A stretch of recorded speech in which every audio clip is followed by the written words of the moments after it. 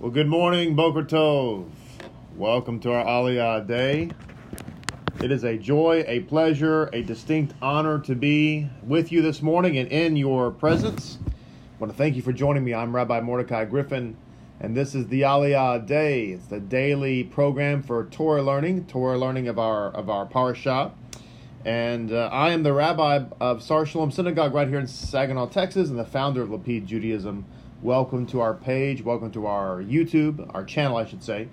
If you are new to us and just tuning in, you found us because Hashem loves you, then please subscribe to our channel and don't forget to click the little bell next to the subscribe button so that you do not miss any of the amazing content that comes out and is forthcoming.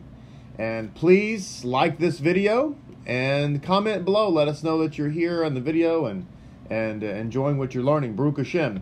This is the 6th and the 7th Aliyah, or Aliyot, I should say, of Parashah V'et Kanan. This is, of course, prep day as we're getting ready to go into God's holy Sabbath. We're going to be finding ourselves in the Art Scroll Chumash, the Chumash, on page 973. Chapter 6, beginning in the 4th verse, which is the famous Shema passage that we say twice a day as Jews. We say twice a day, we make this declaration of faith. And so with God's help, we'll be talking a little bit about the Shema. We'll be talking some more today about some of the other commandments and things of that nature. So let's go ahead and read the 6th and 7th Aliyah, which will take us to the end of our parashah, and then we will get right into the insights. So it says in chapter 6, verse 4, Hear, O Israel, Adonai is our God, Adonai is the one and only. You shall love Adonai your God with all your heart, with all your soul, and with all your resources. And these matters that I command you today shall be upon your heart. You shall teach them thoroughly to your children. You shall speak of them while you sit in the home, when you walk in the way, when you retire and when you arise. Bind them as a sign upon your arm, and let them be ornaments between your eyes, and write them on the doorposts of your house and upon your gates. So this, of course, is the first paragraph of the Shema. Obviously, the message is clear. Aside from loving God, aside from serving Him with our whole heart, our whole being, our whole essence, God wants us to make sure that we keep His Torah near and dear to us. Now, I want you to just ponder this for a moment, because it seems rather obvious, but there are many people that believe that the law of God is irrelevant, God forbid, that it's no longer valid for us, etc. But I want you to just take note of the fact that we're dealing here with Scripture, okay? This is God's Word, Holy Writ. This is the book of Deuteronomy.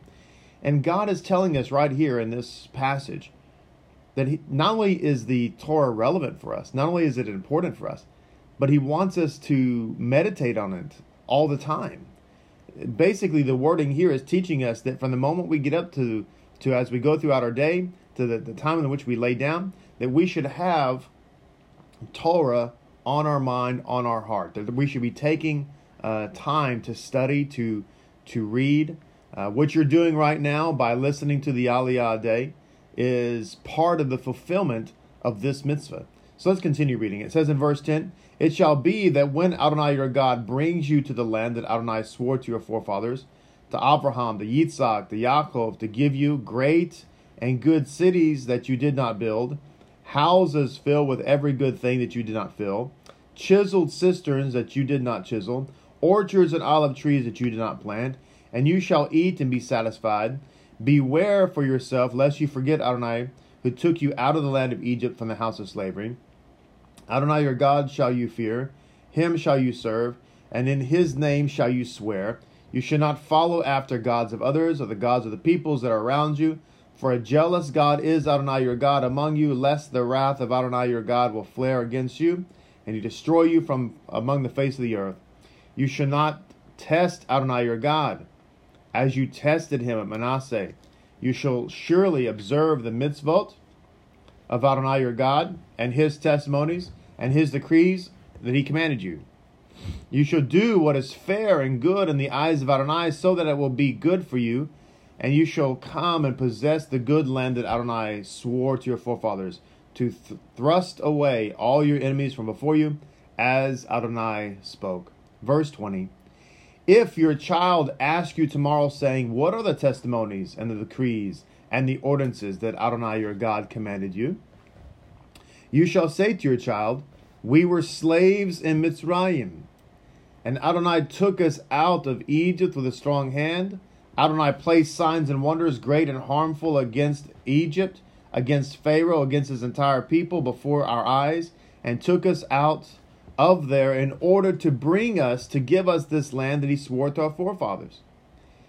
Adonai commanded us to perform all these decrees, to fear Adonai our God for our good and all the days to give us life as this very day. And it will be a merit for us if we are careful to perform this entire commandment. There's that word again, commandment. As I shared in an earlier aliyah, it says here in verse 25, Uzdacha teye lanu ki nishmor leasot et kol hamitzvah. Again, God is referring, and he's going to do it in the next parashah. He's going to do this again, where he refers to the entire Torah as a single commandment. As far as God's concerned, his word is unified, and it's not to be divided. You think about that in those terms. If we divide God's word, we are in fact no longer allowing God to be echad. Chas v'shalom. So it says, and it will be a merit for us if we are careful to perform this entire command before Adonai our God as he commanded us. Now, I just want to point out that what we just read from verse 21 to verse 25 is the entire doctrine of the Basara, of the gospel. That God brought us out by his own hand, by his own power, by his own strength. He brought us out of Mitzrayim, out of Egypt. We didn't bring ourselves out of Egypt. We did not save ourselves. He did it all by himself. And he did it so he could bring us to the promised land, this place of blessing. Now, what does he tell us to do in order to maintain our freedom, in order to maintain our grace, merit, privilege, in order to maintain what we have in the promised land? What we have to do according to God, very important. According to God, the way that we do this is to continue to obey, follow the mitzvah, the commandments, the Torah of God. That's the picture. So the law of God came after we were saved by the Lamb of God, for the express purpose of allowing us to be able to live in the promise of God. Let me say that again. The law of God was given to us after the Lamb of God in order that we can live successfully in the promise of God. That, my friends, is the gospel message. Chapter 7 begins the seventh aliyah. It says, when Adonai your God will bring you to the land to which you come to possess it, and he will thrust away many nations before you, the Hittite, the Girshite, the Amorite, the Canaanite, the Pezerite, the Hivite, the Jebusite, 7 nations greater and mightier than you, and Adonai your God will deliver them from before you, and you will smite them, and you shall utterly destroy them. You should not steal a covenant with them, or seal, I'm sorry, I said steal, I meant seal. You should not seal a covenant with them, nor shall you show them favor. You should not intermarry with them. You should not give your daughter to his son. You should not take his daughter for your son. For he will cause your children to turn away from me, and they will worship the gods of others. Then Adonai's wrath will burn against you, and he will destroy you quickly.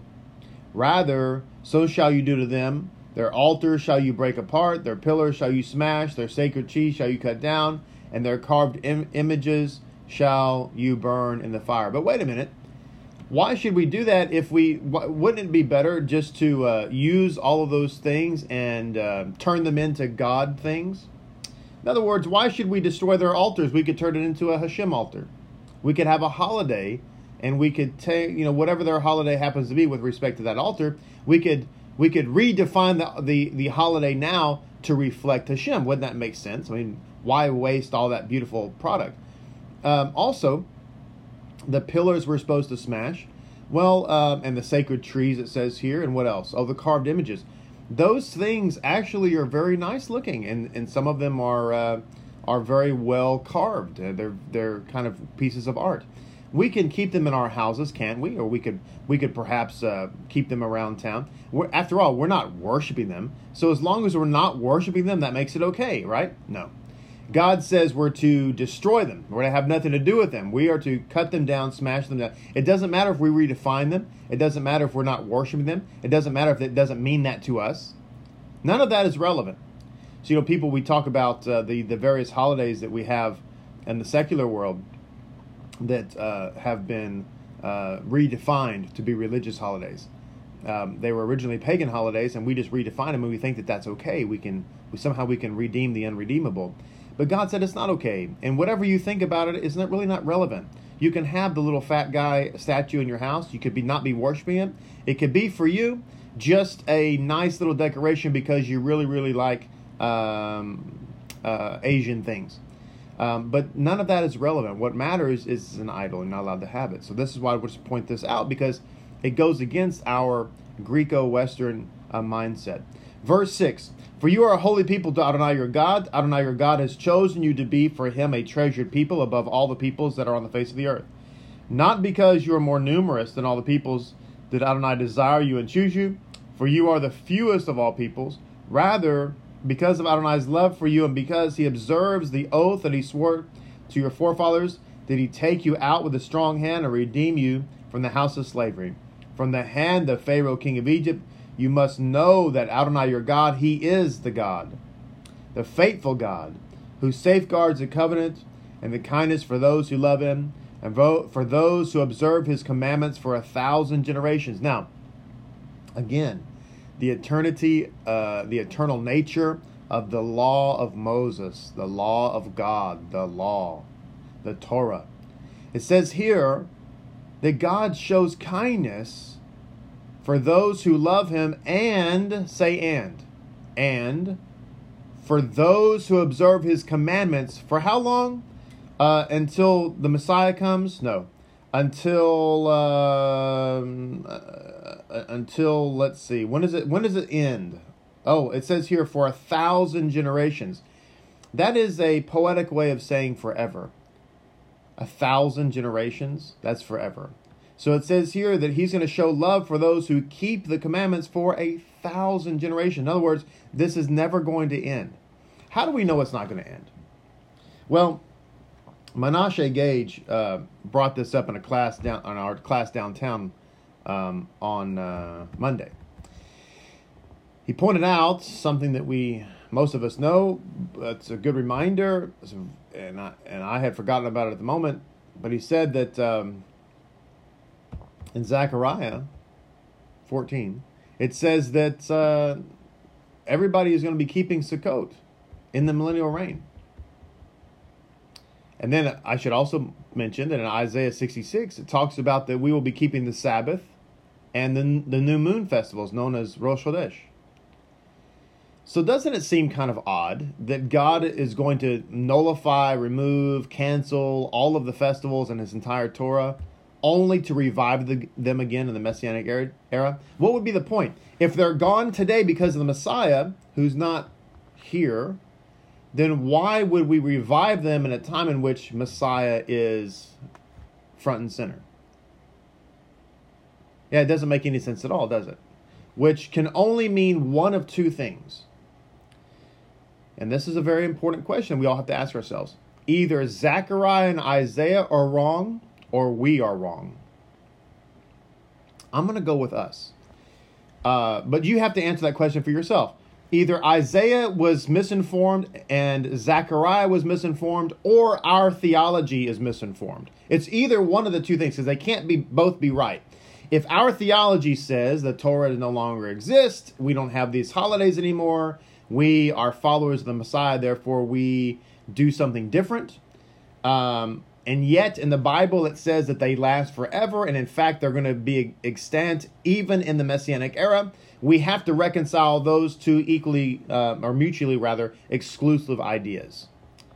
Either Isaiah and Zechariah are wrong, or we are wrong. I'm going to go out on a limb and suggest that Isaiah and Zechariah were correct and we are wrong, and therefore we should change our theological view. Verse 10, and he repays his enemies in his lifetime to make him perish. He shall not delay for his enemies, in his lifetime he shall repay him. You shall observe the commandments and the decrees and the ordinance that I command you today to perform them. How many times does Hashem have to tell us to be sure and follow the commandments of the Torah and be sure to obey them, to keep them, etc.? This reminds me of a loving parent when their children are getting ready to go off to some trip, and the parent reminds the child over and over again about whatever they need to be reminded of. Be sure and brush your teeth, be sure and be safe, be sure and listen to so-and-so. You know, the things that we say as parents to remind our children. They have heard it 20 times since they were packing their suitcase, but we tell them repeatedly, even in the car as we're taking them to the airport or whatever, we over and over and over again. So this is what God is telling us. Listen, you're going on a journey to the promised land, and I'm trying to tell you the most important things. I need you to listen to me. Keep my commandments. Do not ever not keep my commandments. And here we have people today running around allegedly speaking for God, saying, I know God was just kidding. When he said, keep my commandments forever, what he really meant was not really forever, but whenever they end. Yeah. So, again, you know, we just have to ask ourselves, who's wrong? Right. So it says, going back, I want to touch back on something that I was sharing yesterday and kind of ran out of time from the Kehil Tumash. We ended yesterday talking about the concept that Hashem was repeating the Torah in all the 70 known languages. Why? Because he wanted all the nations to be able to hear the Torah in their own tongue. Why? Because the Torah is ultimately for all people. God's goal is that everyone would effectively become Jewish at some point. Either now or in the millennial reign. One of the two, we're all going to be following the Torah. But here's another quote. It says, by translating the Torah into all the earth's languages, God also informed us that the Torah may be studied in any language. By doing so, we elevate that language, utilizing it for a holy purpose. As has been mentioned, this is also why God later had Moses translate the entire Torah into all 70 languages. Did you know that? Did you know that Moses wrote the Torah in Hebrew? That was the official Torah scroll. But did you know that he also translated the Torah into all the 70 known languages? Why would he do that?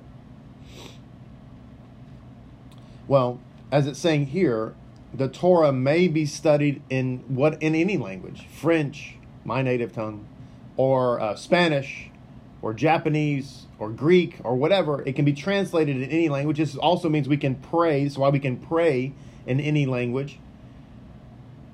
But then we have a statement here that Moses translated the Torah into all 70 languages. My friends, if the Torah was only meant for the Jewish people, all right?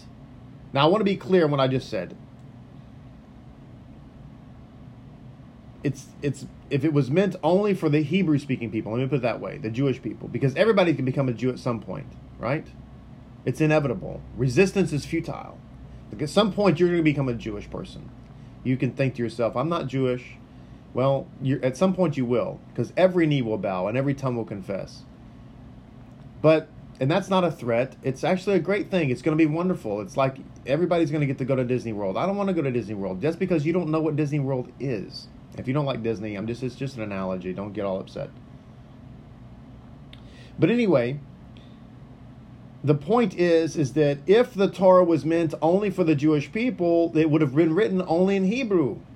But in this case, it's written in all the 70 languages. This is an emphatic statement that God's intent is that all people would be able to know His Torah, to follow His Torah, and to therefore be in a covenant relationship with Hashem. That's God's desire. That's God's plan. Also another statement here. It says, a further meaning of God's word had no pausing. That means that there was no echo. True, the absence of an echo normally characterizes a weak sound. That is not a great voice. However, the absence of an echo, it says, indicates that the voice of God did not reverberate off mountains. An echo happens when sound waves hit a solid structure, a rock, a solid wall, and it bounces off of that, and it creates an echo effect. What it's saying here is that God's word was actually absorbed into matter. Why? This is very important. Why? Because everything that has been made was made with God's holy Torah. So it absorbs it. Creation itself absorbs the Torah of God. Now, to move on, there's another statement here. It says, since the generation of the conquest and its heirs would have numerous encounters with other nations, it was important that we be told that the voice of our forefathers heard at Sinai was heard by all the non-Jews as well. Therefore, in our effort to encourage them to establish a Torah-based, this is from the Kehil Chumash. Let me just repeat that statement. Therefore, in our effort to encourage them to establish a Torah-based relationship with God and to observe His commandments, we are not confronting them with something essentially foreign to them, for the voice of God has been imprinted on their psyche from Mount Sinai. Now, it does say here to encourage them to obey the Noahide laws, but as I said yesterday, the Noahide laws are 7 laws. If it was God's intention that the world, non-Jews, would only keep the Noahide laws, then what sense did it make to communicate and then later translate in written form the entire Torah in their language? What sense would that make? Well, it doesn't make any sense at all. Because if you want people to only keep 7, then why are you confusing them with the other 606 or whatever? Because at what point in the Bible does it say that the 7 are all for all mankind? The answer is it doesn't. So therefore, if you're communicating the entire Torah, at what point do the nations hear, oh, by the way, you only keep 7, and they don't? This is why when people read the Bible, one of the biggest dangers to traditional theology is when people read the Bible. Because what happens is they read the Bible and it's so clear, it speaks for itself, and they start to follow. This is one of the problems that Martin Luther had when he printed the Bible in German. People started to eat kosher. They started to keep the holidays of the Bible. They started to live Torah observant lives. And he was like, whoa, whoa, whoa, whoa, whoa. What are y'all doing? Oh, this is crazy. And he had to put down that spiritual rebellion. This also teaches us a valuable lesson that there's really nothing new. Everything is a renewal. So when the nations hear the Torah and then we go to them and we say, hey, by the way, God would love for you to enter His covenant as full-fledged Jews, they can't say, well, this is foreign to us. We've never heard this before. But in fact, they have heard it. This is why it's not a new covenant. It's a renewed covenant. Why? Because God already spoke it before.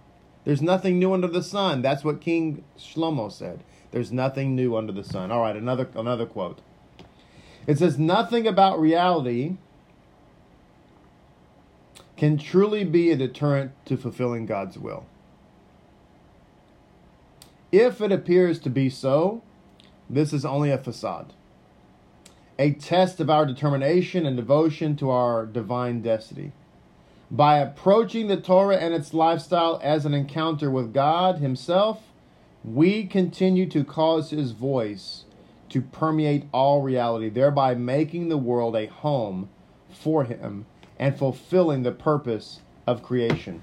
Therefore, what it's saying, and one of the things it's saying here, is that to encounter Torah is to encounter God. Why? Because the Mashiach is the Torah made flesh. And the Torah was with God in the beginning, and the Torah was God. Therefore, to encounter God, to encounter God, we encounter the Torah. That's the point. And the other point is that as we are fulfilling God's Torah, as we are living a Torah observant life, we become that, what's the technical term I'm looking for? We become that repeating device.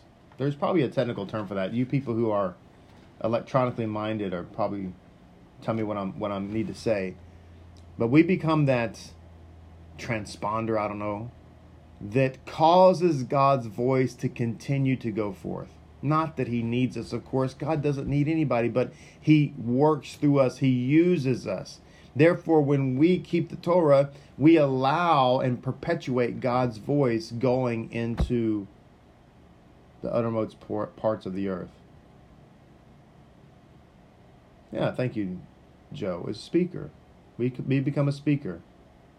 A replicator. Daniel said replicator. That's also fantastic. Baruch Hashem. All right, so I want to share a couple more thoughts here in the time we have remaining. From the concept of the Shema. I love what Rabbi Monk says about the Shema. It says, our profession of faith begins not with the words believe or see, but with the utterance of Shema, hear. And it reminded me of what Yeshua said when he said, my sheep hear my voice. Belief, of course, is critical. It's foundational. It's fundamental. We should have a deep and sincere faith. But when we are expressing our faith about God, what we say is not that we believe in God, which is interesting because a lot of the creeds of the ancient church and so on begin with I believe. But the creed of Israel is I hear, which expresses a deeper connection to God. It's not so much that I believe, but I actually hear. There is an experience that I have with God. I hear his voice. I sense his calling. I'm drawn to his word. Also means that our belief is not predicated just on our belief or what we have as our personal experience, but rather we hear the voice of God. You know, a lot of people have a hard time with the oral Torah. They want to believe the written Torah only. But at some point, the written Torah was also the oral Torah. In other words, God spoke the word and Moses wrote it down. So if you reject the oral Torah just because it's oral, then how can you accept the written Torah because it too was also oral? In fact, that's true for the Gospels themselves because the actual Gospels were not written down for nearly a century after the Messiah taught what he taught, right? So the apostles themselves went about teaching orally what the Messiah taught. It wasn't until much later, until, like I said, almost the end of the first century, before those Gospels are actually written down.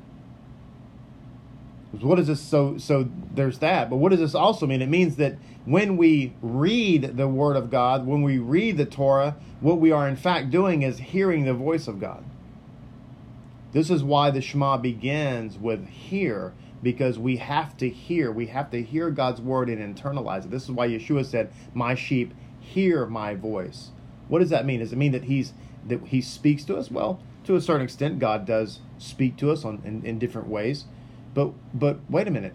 Yeshua is the word of God. Therefore, if we are in fact his sheep, then we are hearing him. How do we hear him? It's by obeying Torah, because we became believers in God to a high level, I should say, the moment we stood Mount Sinai and heard the voice of God, which was what? The Torah of God being spoken. Therefore, when Yeshua says, my sheep hear my voice, that is a statement saying that my sheep follow the Torah.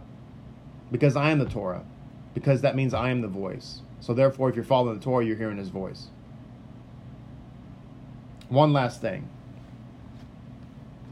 It says, our religion, Rabbi Monk says, is not merely a conceptual view of the world, nor it is an abstract philosophy. It teaches us the imperative of duty and moral conduct, commanding us to love Adonai, to serve him, and with all the varied richness of our lives and our being. We give ourselves totally to the one and only God in every part of our being, and without reserve. It is this gift of self to Adonai which endows man with a harmonious personality free of eternal contradiction. In other words, we have to lay down our life and be willing to submit our life to a God in every single way possible. End of our Aliyah today. There's so much more to be learned and studied, and so we invite you to join us for the Shabbat to do just that. We also hope and pray, I hope and pray that you have a beautiful and amazing Sabbath. The Shabbat Table Sparks will be published on the Sar Shalom website here just in an hour or two. MySarShalom.com, so you can go there and find the Shabbat Table Sparks. If you don't know what those are, just go to MySarShalom.com and get those, and you'll be able to have a powerful and vibrant Torah discussion at your Sabbath table. Please remember to subscribe to our channel and click the little bell if you haven't done so, and like this video. Shabbat Shalom to every single one of you. May you have a blessed Shabbat. I pray that we see everybody in Shul tomorrow. Don't miss it. Looking forward to seeing you. Shabbat Shalom.